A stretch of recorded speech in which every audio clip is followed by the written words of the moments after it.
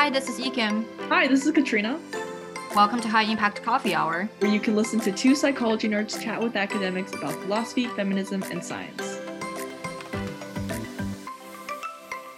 Hi, everyone. My name is Katrina, and welcome back to another episode of High Impact Coffee Hour. Hi, this is Ekim. I am recording this podcast with Kat from my hotel quarantine in China, so that's dope. Very nice. And hi, everyone. I'm Cass. You might know me as the host of Clinically Psyched podcast. Right now, I am in Canada, and I am a researcher and clinical psych hopeful in the area of sexual psychology. Yeah, just hearing that is incredible. And if y'all have not heard Cass's podcast, please check it out. We are going to link it below. And it is just such an incredibly helpful tool. Even if you're not applying towards clinical psychology programs, just psychology as a whole it's incredible. So please check it out. Now, going on to your research interests, you mentioned that you are interested in sexual psychology. So could you talk a bit more about what that entails? Oh, definitely. So sex psych is not the newest psychology topic, but certainly underdeveloped. So my kind of niche within that is I like looking at sexual pain disorders. So you might hear of vaginismus, G-triple-PD, vulvodynia. So kind of, yeah, pain disorders that have to do, not just with sex, but with routine exams and things like that. So it definitely impacts so much of a person's life. In addition, I'm really interested in how culture impacts our sexual scripts and kind of influences our expectations for sex, what makes sex good, how can we make it better, that kind of stuff. So I definitely find it to be a really kind of interesting and kind of wild frontier of psychology, if you will. You mentioned sexual scripts. Could you tell us a little more about what they are? Oh, absolutely. So everyone kind of has an idea in their head, whether they, got sex ed or a sex talk from their parent or had, sexual experiences themselves of how sex is supposed to look. And so typically in kind of the West, you see it as, there might be some kissing, some foreplay, maybe some, oral hand and then penetrative sex. And then both people are supposed to have an orgasm. And that's, kind of the cultural zeitgeist of what sex on TV looks like, right? However, if you're somebody perhaps who has a physical disability, or perhaps you're one of, the many, many women who don't experience orgasm via penetration, that's when, the sexual script that's so ingrained in us kind of gets pushed off kilter. And we, in order to kind of combat that and make sex good and exciting and pleasurable for everyone, I'm really interested in kind of changing those scripts a little bit. Does sex always have to end in orgasm? Or perhaps is it okay to just have, pleasure for pleasure's sake? And that's, that's it. And that's what makes sex good. So yeah, I'm really interested in kind of how we view sex and how that makes us view ourselves in sexual situations, and how that can either make sex great or can make us disappointed. I kind of am really interested in how you think we view ourselves. Cannot talk, haven't had my coffee. I'm interested in knowing how you think we view ourselves through the lens of our sexual relationships. Could you tell us a little more about that? Like, for example, does it impact our self-esteem or our other aspects of our identity, etc.? Yeah. So I think absolutely. I think it impacts us in a way that a lot of us are even afraid to talk about, because sex is such a taboo thing. But you see effects like the spectatoring effect, which is where somebody is only thinking about how they look to the other person during a sexual encounter. And if you're not, in your body, if you're not, opening yourself up to pleasure without the fear of being judged, that can really affect how satisfying sex is for you, which can then make you start questioning, does my partner like me? Is there something wrong with me? I'm not able to orgasm this way. I'm the problem. And, that can really make somebody feel, unattractive or unlovable or, so many of these things. Sex, it doesn't have to make up a huge part of people's lives. Definitely it's your choice as to whether or not you like sex, like to engage in it. But for the people that do, not being able to perform can totally be, a huge self-esteem killer. You see how many Viagra ads on TV, right? Big, strong, big man with a big, what. And, this is kind of how we build up what masculinities or femininities or, ideas of how people of certain genders and gender experiences are supposed to perform. So not being able to meet those goals can be devastating to somebody. No, definitely. And even just the mention of Viagra and how it seems like so much of the message in culture is directed towards male pleasure or male experiences, and a lot of it completely disregards women experiences, and just even the fact that so much of the contraceptives for women presents with so many different health issues that could later lead to life-threatening issues that really get glossed over and it isn't really prioritized in research. And we've had so much time now to really perfect something for women or people with uteruses to make sure that they don't experience as much pain or as many issues. So it's just really interesting to also view it through that lens. Oh, 100%. There is definitely a gap in terms of the literature, even on female pleasure. Like, even that the female orgasm is something that happens and can happen regularly for women. Like, we are so behind on all of that, but we definitely know what makes, certain men happy in a sexual relationship, I guess. I'm trying to make it as PG as possible. But let's even look at Viagra as an example. So Viagra, one of the things they found was that it's actually amazing for period cramps. So Viagra is wonderful as a pain relief tool for menstruating people, but that wasn't deemed as profitable as, penile enhancement, and therefore the marketing and research for that was kind of just cut. And so, here's this whole thing of like almost the primo example of, male bodies being prioritized over female bodies, and especially female pain. It's totally interesting. And the idea that women are usually in charge of contraceptives is also that's another social script, right? That's very ingrained in us. And, it can be very invasive. IUDs are done without any kind of anesthesia usually. And that's, almost just as invasive as a vasectomy. And yet one is so much more commonplace for young people than the other. And, both can presumably for a lot of people be reversed. And yet people with uteruses are the ones who have to bear that pain and bear it without any kind of anesthetic. So absolutely, there's a huge gap, and we are so behind in gynecology and all of it. Healthcare and reproductive healthcare is obscene without a different word. Yeah, I think we definitely can all agree that these like sexual scripts are shaped by culture, and they probably also reinforce these gender relationships and gender norms as well.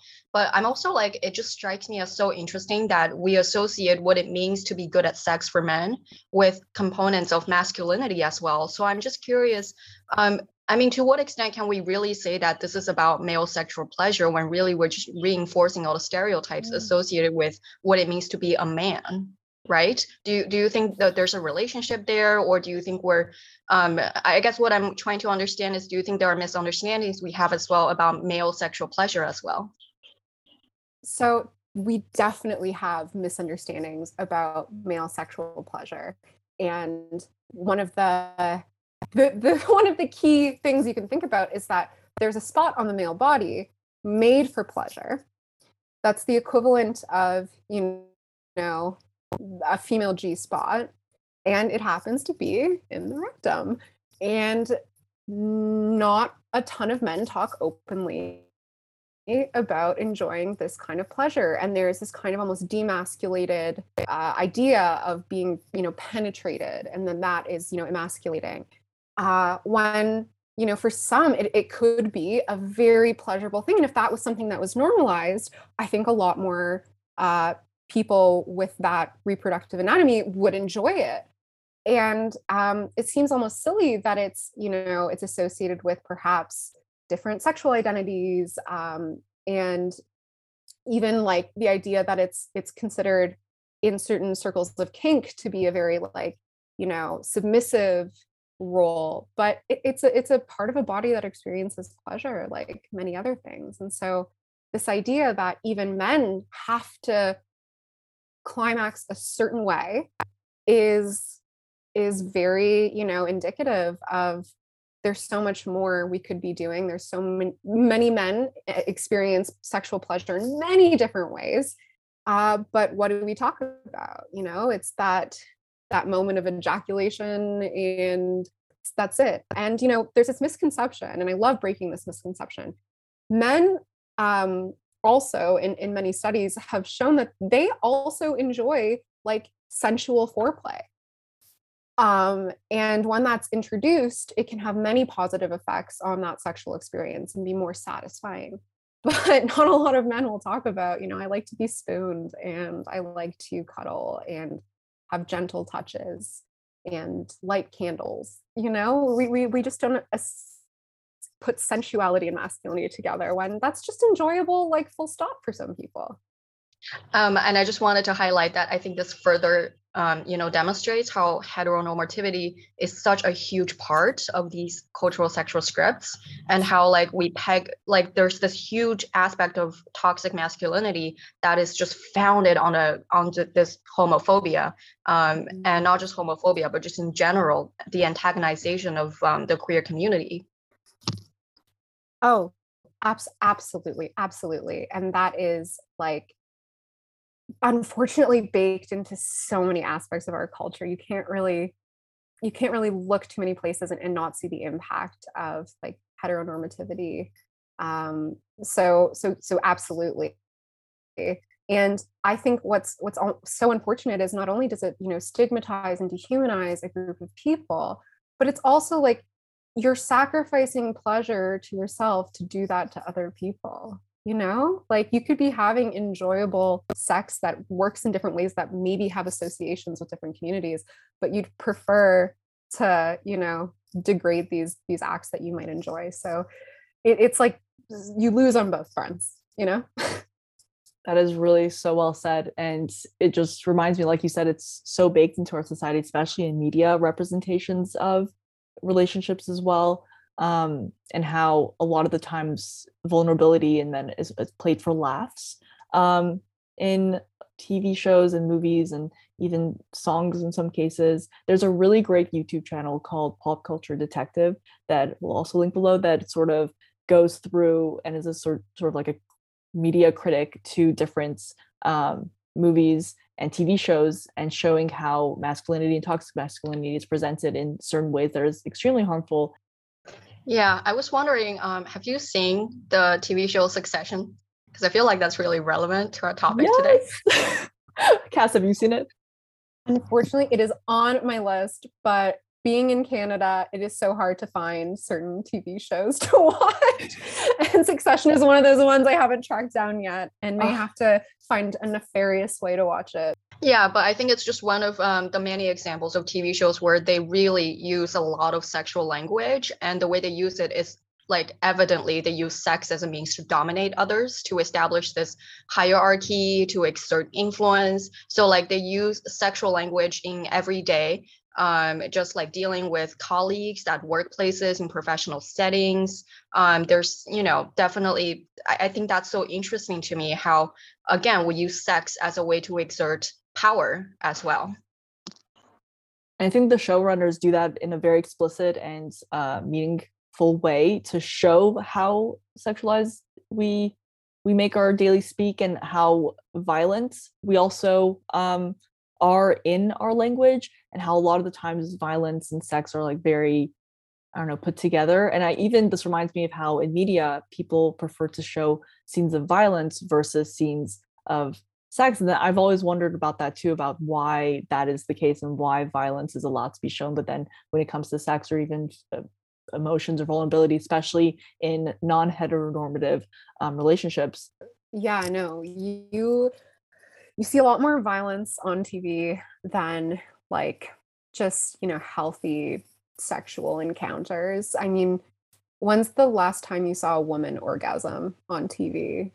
Or, you saw some really great queer sex that wasn't, over sensual, sensationalized or made taboo in some way.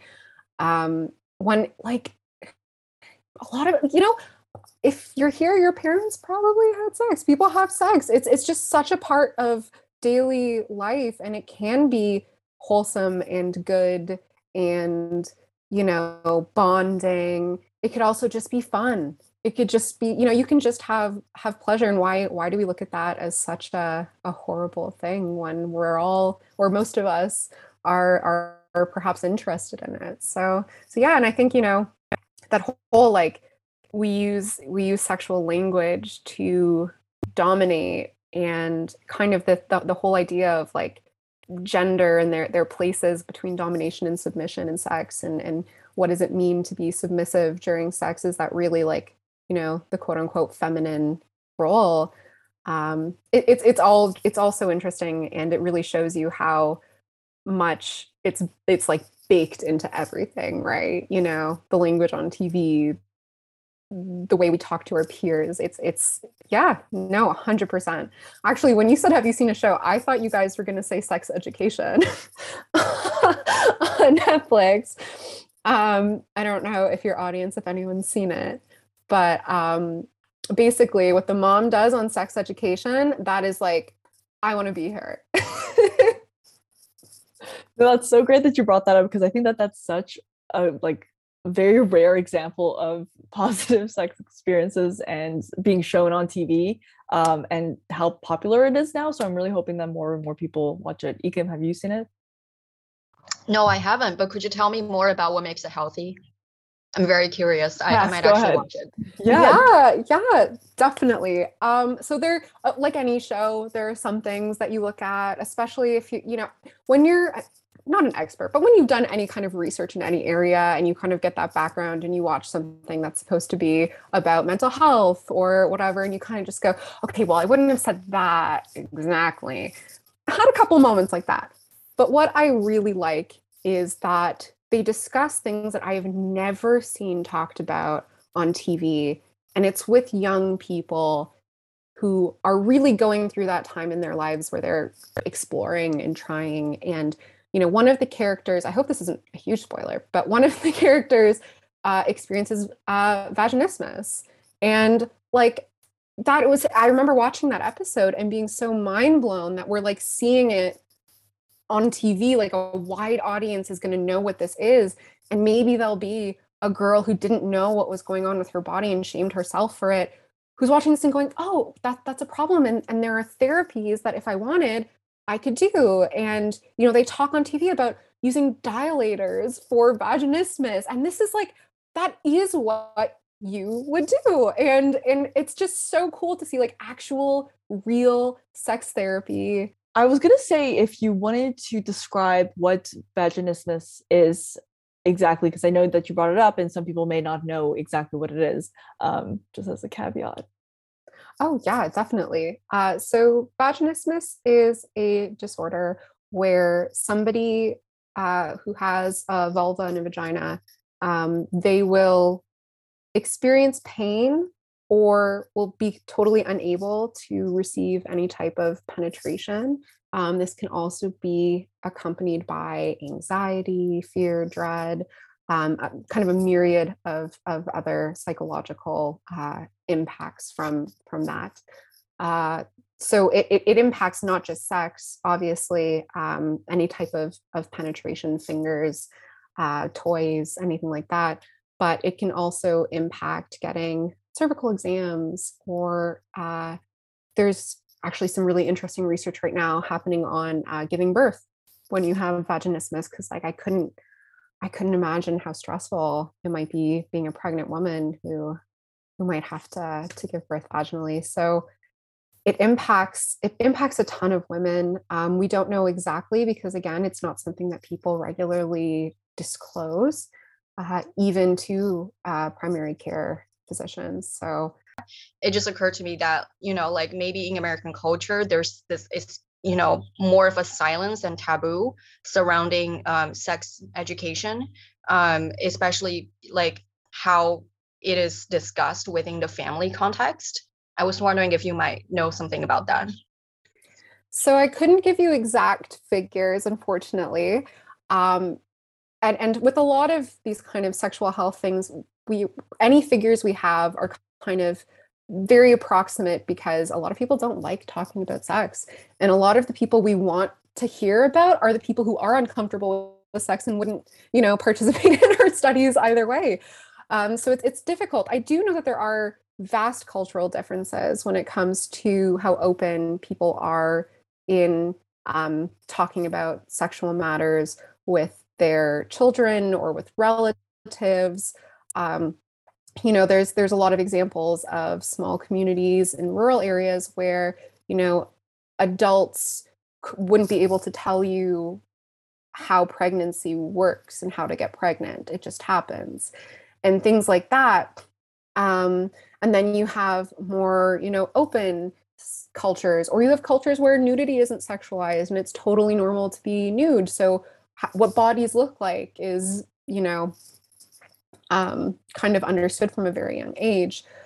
I do know that obviously we have the statistics that when kids get the education to have sex in a safe way, rather than stay abstinent or just told it's dangerous, don't do it, they end up with less STIs, less pregnancies, unwanted pregnancies, I should say. And so education is so empowering, and education and having that talk. And, if you're a parent who maybe isn't as comfortable talking about sex with your kids, make sure they're getting that education somewhere. Like there are fabulous books you can buy out there about sexuality that are kind of made for younger audiences. We have so many resources. I'd also like, if your kid is in sex ed at school, just take a peek at what they're learning. And if it isn't in detail, or if it's like an abstinence only kind of course, you can try to maybe fill in some of those gaps. Definitely being open to questions from your kids and answering at an age appropriate way is so important. I'm very biased because I grew up with a single mom, and we just had this almost like Gilmore Girls relationship where we talked about everything and anything, and it was super feminist, pro-choice, like you should explore your body type of thing. Incredible. But I know not everyone has that. So okay, I was gonna say that's really incredible that you were able to have that open and honest conversation. And I think that that's so important, especially in the school system. I don't think I've ever met anyone who's told me that they've had a positive sex education in the United States, at least. And even I think in other countries, I grew up in the Middle East, and that was never even discussed with us at all. So it's definitely important to make it so that everyone has all of the information, so that we're not working from a point of fear rather than a point of like empowerment, and just making sure that people have all the information so that they can make choices. And so that's not like we're controlling people into this certain way of living. But it's definitely such a challenge, and I don't know how that's going to change. I mean, I definitely think the US like culture surrounding sex ed is very much also about like how it was founded. Because I did move to Europe for a part of my college and also a part of my high school. And it just occurred to me that people were a lot more open, or parents were a lot more open about their children having sex, and they were a lot more open about like their children having their partners over. It was not really a big deal at all. Whereas in the US, you know, I went to a Catholic high school, and this was very much this very inhibited topic. People were not allowed to discuss it, and you definitely were not allowed to bring your partners over. Um, and I actually had a high school biology teacher who gave us this very comprehensive sex ed. So she showed us all the, you know, female contraceptives.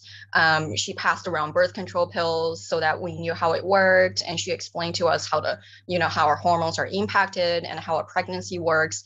And she also told us that she might get in trouble for teaching us those things because some parents would not be happy with the fact that she was talking about sex to high schoolers because they believed that it would encourage the lack of abstinence, which is very interesting to me. And I did think about it quite a bit, and I wonder how much of this is because of, you know, just the fact that a lot of fundamental Christians migrated from Europe to the US, and that that's such a huge part of the American culture, right? I don't know if Kat can comment on that because you're like the American here.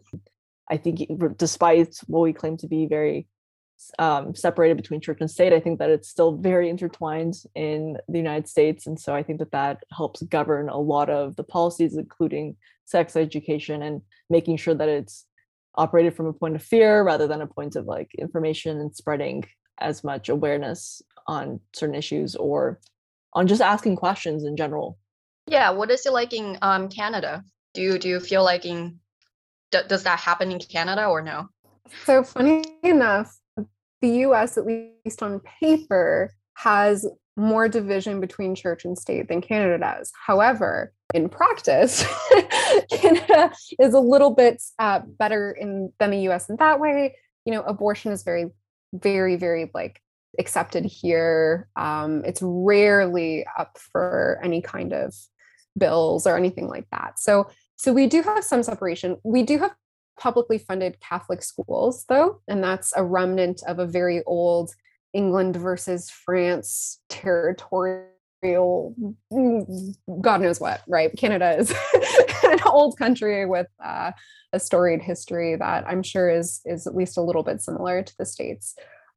We do tend to be a little bit more liberal in general.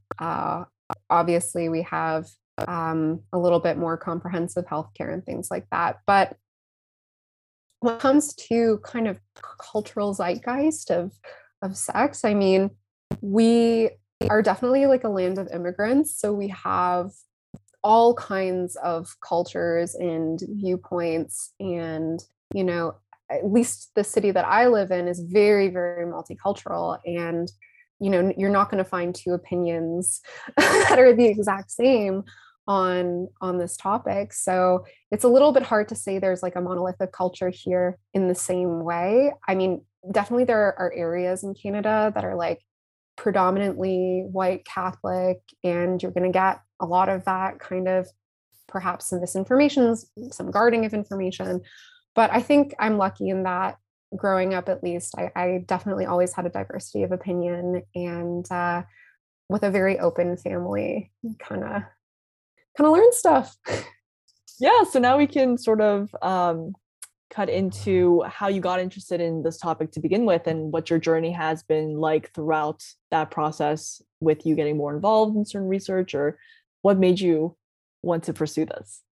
Definitely. Well, my mom was a huge inspiration to me because she was just this very strong Jewish single mom, and just she represented like so much of what I wanted to become, which was like her. And she was very open about this type of thing. So growing up in the household, it was something I talked about just like anything else. You know, if I had a question, I'd ask it. She'd give me, you know, the most detailed answer she could. And there's actually a really funny story where I came home one day, and I must have been in grade 4. And I had heard on the playground someone said 69ing. And I went up to my mom and I said, you know, Mom, what is 69ing?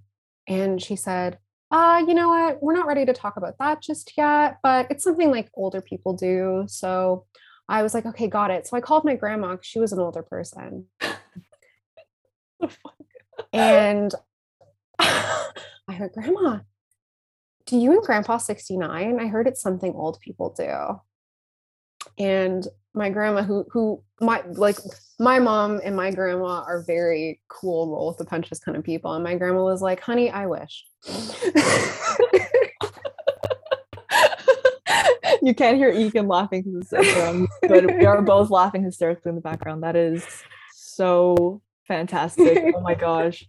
I want to grow up in this household now. Oh yeah, so my childhood was very much like that. And then I kind of got into the more psychology part of it, just kind of starting off with a general interest in psychology and what makes people do the things and that they do and why. And started watching, every TV show that had like therapy or psychology is like at the forefront of it. I think many of us got into Criminal Minds along the way and thought, okay, this is so interesting. Like the fringes of what psychology can be, or I guess like the more interesting, unique cases of psychology. Like that's so cool. And it kind of just went from there. There's also a very famous sexual educator named Dr. Ruth. And I used to watch her TV show, and she was like this little old woman, and people would call in with sex questions, and she like used to be a nurse, and she would give you the answers. And I was just so enthralled by this, so enthralled. And when I got to university, I met who would then become my thesis supervisor, who taught human sexuality. And I took the course because sexuality has always been something I've been very interested in. And I was like, wait, this is a field? Like this is, I could study this type of thing for the rest of my life. Like, are you joking?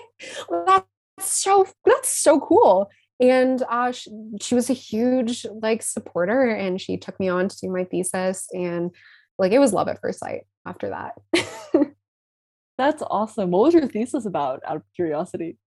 So mine was about mindfulness and sensations of genital arousal. So kind of how mindfulness can affect how strongly we interpret our own genital arousal to be, as well as our experiences of the idea of sexual arousal in general. So, genital arousal and the overall feelings of arousal can be the same or different. That's called concordance. So, your genitals can be really aroused, but maybe you're not. And you might get persistent genital arousal disorder in that case. So that's that was kind of the area. Could you tell us what you found? Yes. So what I will tell you was that I did not have the budget to do as intensive a mindfulness intervention as I had hoped. So unfortunately for my thesis, my little undergraduate thesis, we did not, we failed to reject that null hypothesis for sure. But there are, Dr. Lori Brotto is a psychologist who specifically studies mindfulness and arousal. And she has found that, it can help us experience, more arousal or the level of arousal that we want to be having. So it should have made an impact, but unfortunately I did not. My mind was, grasping greater than my research budget could. That's why it's going to happen in the future, and you're going to come out with these fantastic results. I mean, it's so difficult for undergraduate theses. There's never the budget or the plan for actually going through with the bigger picture of things, but we will find the results of that soon. I mean, I hope so. Absolutely. Absolutely. And even your PhD, it's real data is so messy. And you always it's never a straightforward relationship of you hypothesize these two variables and then you immediately find the results on your first day at work. I will admit that I did think that was going to be the case when I started my PhD. It is not. Yeah. Yeah, well, I mean, I do have to get there first. So my podcast that I do is actually information to help people apply to psychology, clinical psychology. There are some episodes that just fit for grad school in general. But yeah, so so have to get in first. Fingers crossed for this year for sure. And it's so great that you're sharing this information with so many people who don't have access to this information, because no one's ever told about what the expectations are, what you need to do in order to prepare, what your application's supposed to look like, what even like sort of language you have to do. So it really is like people are speaking a whole different dialect that you were never accustomed to, and now you have to learn in a matter of months or even less than that. And so I think what your podcast does is really teach people and give people those tools, which is so important, because people should really adopt that mindset of being collaborative and making sure that other people are getting the things that they need in order to succeed, because you want to see people who are like you, who can be represented in this sort of field, so that we can actually move it forward into the sort of picture ideal way that we want to see it. Yeah, I mean, clinical psych is so unique when it comes to grad programs, in that you don't really know what you're dealing with until you actually try to apply, unless, of course, you've had great mentorship or you have a parent who's in academia. But how many of us have had that? That's, that's a privilege that very few get. And so, sorry, you find out things like it's a 1% to 7% acceptance rate. It's harder than medical school. It's harder than law school. And those are big, scary statistics that, can really fluster you. And then you find out there are expectations on you, this kind of hidden curriculum that you would have never known unless somebody told you. So, applying for grants before you apply to a master's PhD program looks great on your CV. Okay. No one told me that was a must. It's never listed in the, things you need to apply to the school, or this many years of experience in this type of lab, doing this type of work, publications, presentations, going to conferences. There are very, very few graduate school programs that expect you to have that coming out of undergrad. And clinical psych is one of those things. And it's the type of thing where you can be a great student. You can have an amazing GPA, but it's just not the year that you get in, because maybe nobody who studies what you want to study is accepting students, or perhaps there was something on your application letter, you didn't get it read over, and maybe you mentioned things like wanting to go into clinical practice, which is like apparently a huge no-no in going to clinical psych, because they want research focused students. And so there are just so many of these little rules. And when I started my podcast, I had been rejected from like every school. And that was like the third year that I had been rejected from every school I applied to. And I was so frustrated. And I kept seeing people on Twitter talk about acceptances and interviews and all these great things happening in their lives. And I was like, you know what? I feel like shit. I feel like shit. And there's nobody out there who like is talking about what I'm going through. So I kind of hit record one day and ranted, and that's what became Clinically Psyched. Yeah, I absolutely agree on the importance of mentorship part, even though like part of me feels like that's kind of wrong, because I kind of wish that the system would just put out all the necessary information that we actually need. Like it doesn't even have to be a checklist of do these things and at this timeline. It can just be, for example, stop calling it a personal statement when really they want to know about your research background. And also like for PIs to put out, for example, a lab document detailing, okay, if you want to apply to my lab, these are the things that I expect from you, and these are the ongoing projects, and these are the things that I would need to get done, for example. I definitely found it a really convoluted process myself as well when I was applying, even though I wasn't even applying to clinical psychology programs. I had worked in a clinical psychology lab in my undergrad, and through that lab experience, I realized that my interests were more socially oriented, which is how I started applying to experimental and social psychology programs. And even then, when I was applying, there was so much that I just didn't know, and it felt like I was in this murky I was in murky waters. I just didn't know where I was headed. I also didn't have a backup plan. So, it could have totally not panned out, and I would have been unemployed at home for a while during the pandemic. But, like then I got in, and now that like I'm in my second year, looking back on my experiences of the application, I was like, yeah, actually now that I got in and I've been working in this lab for a while, I feel like if I were to reapply, there were so many things that I would have done so much better, so much more efficiently. I would have known where to allocate my time better. I would have known, for example, to read up on, all the previous literature of the people I was applying to, and I would have known that instead of applying to 10 programs, spanning just like putting my web out there, and like 8 out of those 10 programs I applied totally last minute, as in like 2 weeks before the apps were due, just because I was panicking. I was like, oh my God, I don't have a backup plan. I got to apply to as many as possible. No, actually, I would have applied to just, maybe 3 to 5 top programs that I really, really knew I wanted to get in. And I would have been happy working on that topic for a couple of my years. But it's one of those things where if I were to look back retrospectively, I knew the things that I could have done better. But at the time, I really didn't know.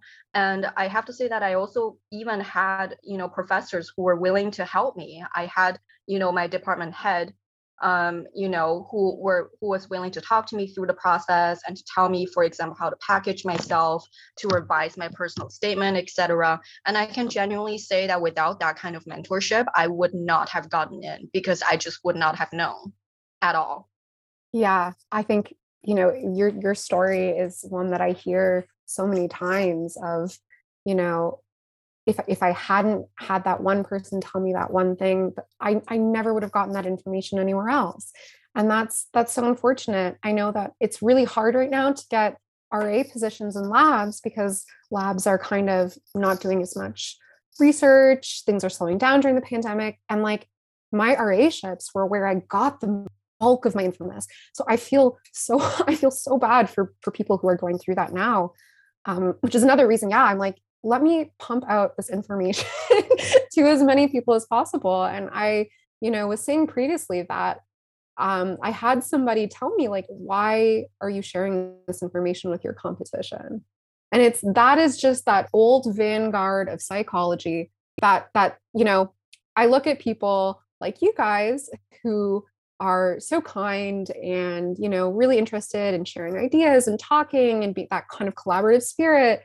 And you see some professors or psychologists and you're like, why are you in this field? Like, the psychology is about mental health or, mental wellness as a discipline, especially in clinical psych. Unfortunately, I haven't had as much experience in like social and experimental, but in clinical psych, it is cutthroat. It is really cutthroat. And I've had supervisors throw me under the bus and purposefully sabotage my applications and like all other kinds of just mean-spirited things. And it's this old vanguard of be cutthroat, be competitive, be the best.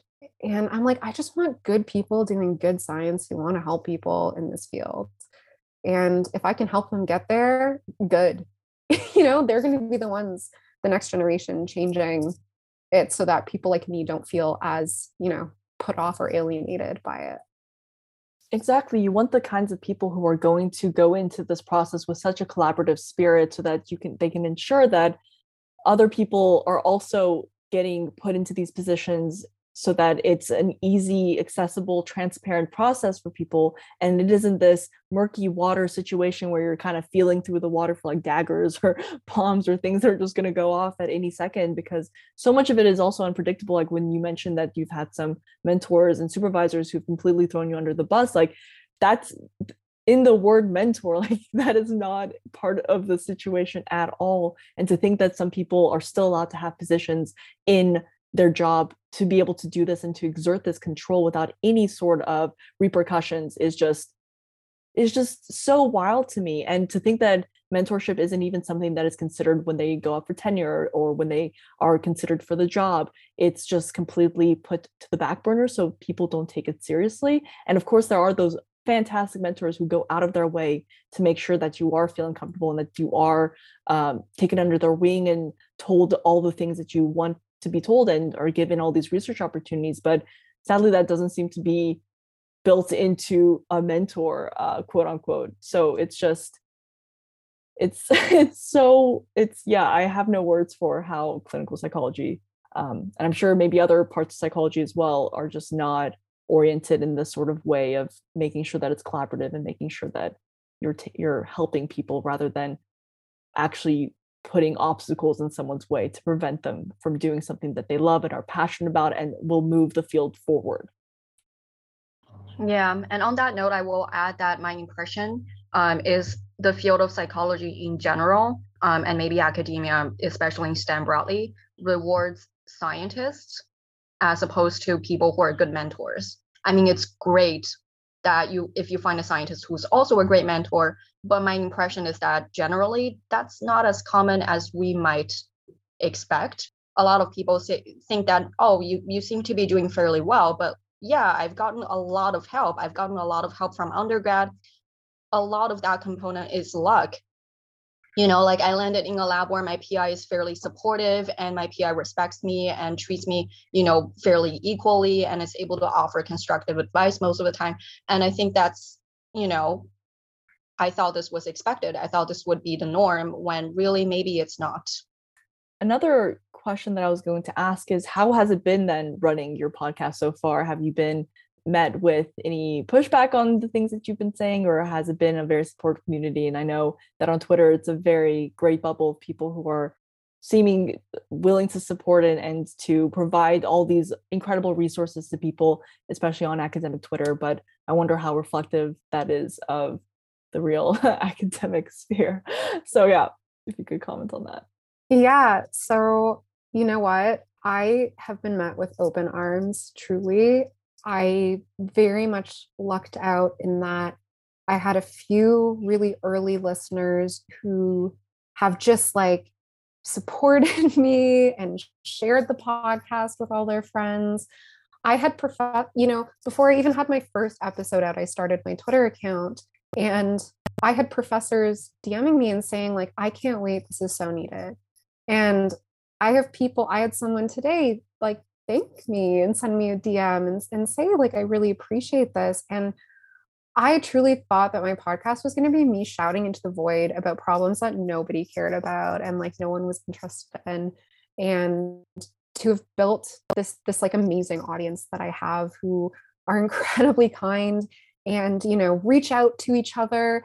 It's so wonderful. And part of that is tapping into the like Psyching Out community on Twitter. This is if you're on academic Twitter and you like psychology, definitely give them a follow or check them out, because that's really where these kind of passionate young psychology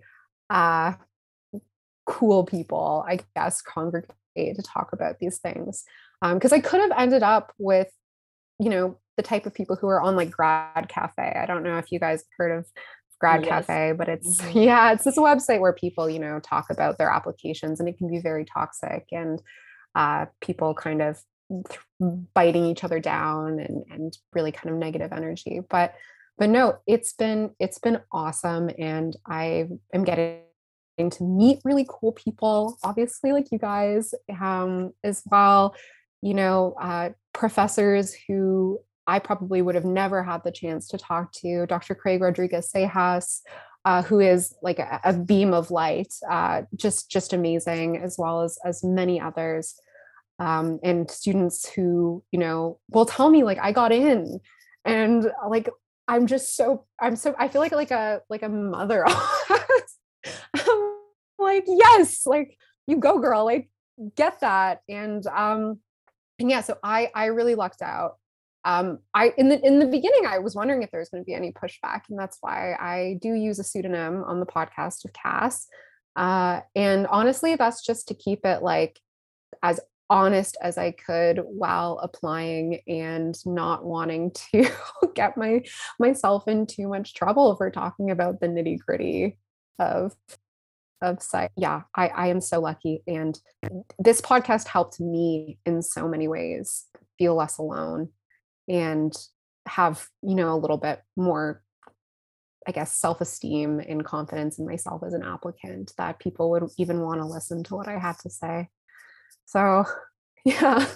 No, seriously, I think Ikem and I both really applaud you for doing this and for like noticing that there is such a lack of community in this space where there should be so much discussion about the norms and the things not to do and their expectations, and just to make sure that people aren't stuck in cycles of abuse or stuck in a sort of feeling that they're not worthy or that they don't belong in this certain area, because these imposter syndromes and feelings are so prevalent. And even in grad school, it's going to, I feel like, just stay with you for so long. But seeing other people fail or not succeed or be honest about their journey is so important, because otherwise we're just seeing people's best days on Twitter, and that's not the reality, and it's just going to make us feel even less confident about ourselves. But knowing the full story can really just make people hopeful and understand that there are people out there who are really willing to help and really willing to like push you up, because that also pushes them up in a way. So yeah, it's such an amazing podcast, and you've helped so many people through the application process. And honestly, if you do not get in this year, I am protesting, because this is ridiculous because you've helped an enormous amount of people get in. I hate that so much. And like every time I hear somebody say that you helped me, like I'm overjoyed, because if I can use one person, the podcast is worth it, right? Doing all of that is so worth it. And yeah, I mean, I'll keep you guys updated, I promise. You can follow me at PodPsyched on Twitter if you want to know if I get in or not. And I am definitely planning on, even if I do get in, talking about kind of expectation versus reality in my first couple years at university, and just interviewing more cool people. And yeah. Well, thank you so much, Cass, for taking the time to talk about all of your research and all of your experiences, and just for putting out such amazing content and for really creating that community. So people, please follow Cass, and we will link the podcast and the Twitter account. So seriously, super appreciative and cannot wait to hear about the journey.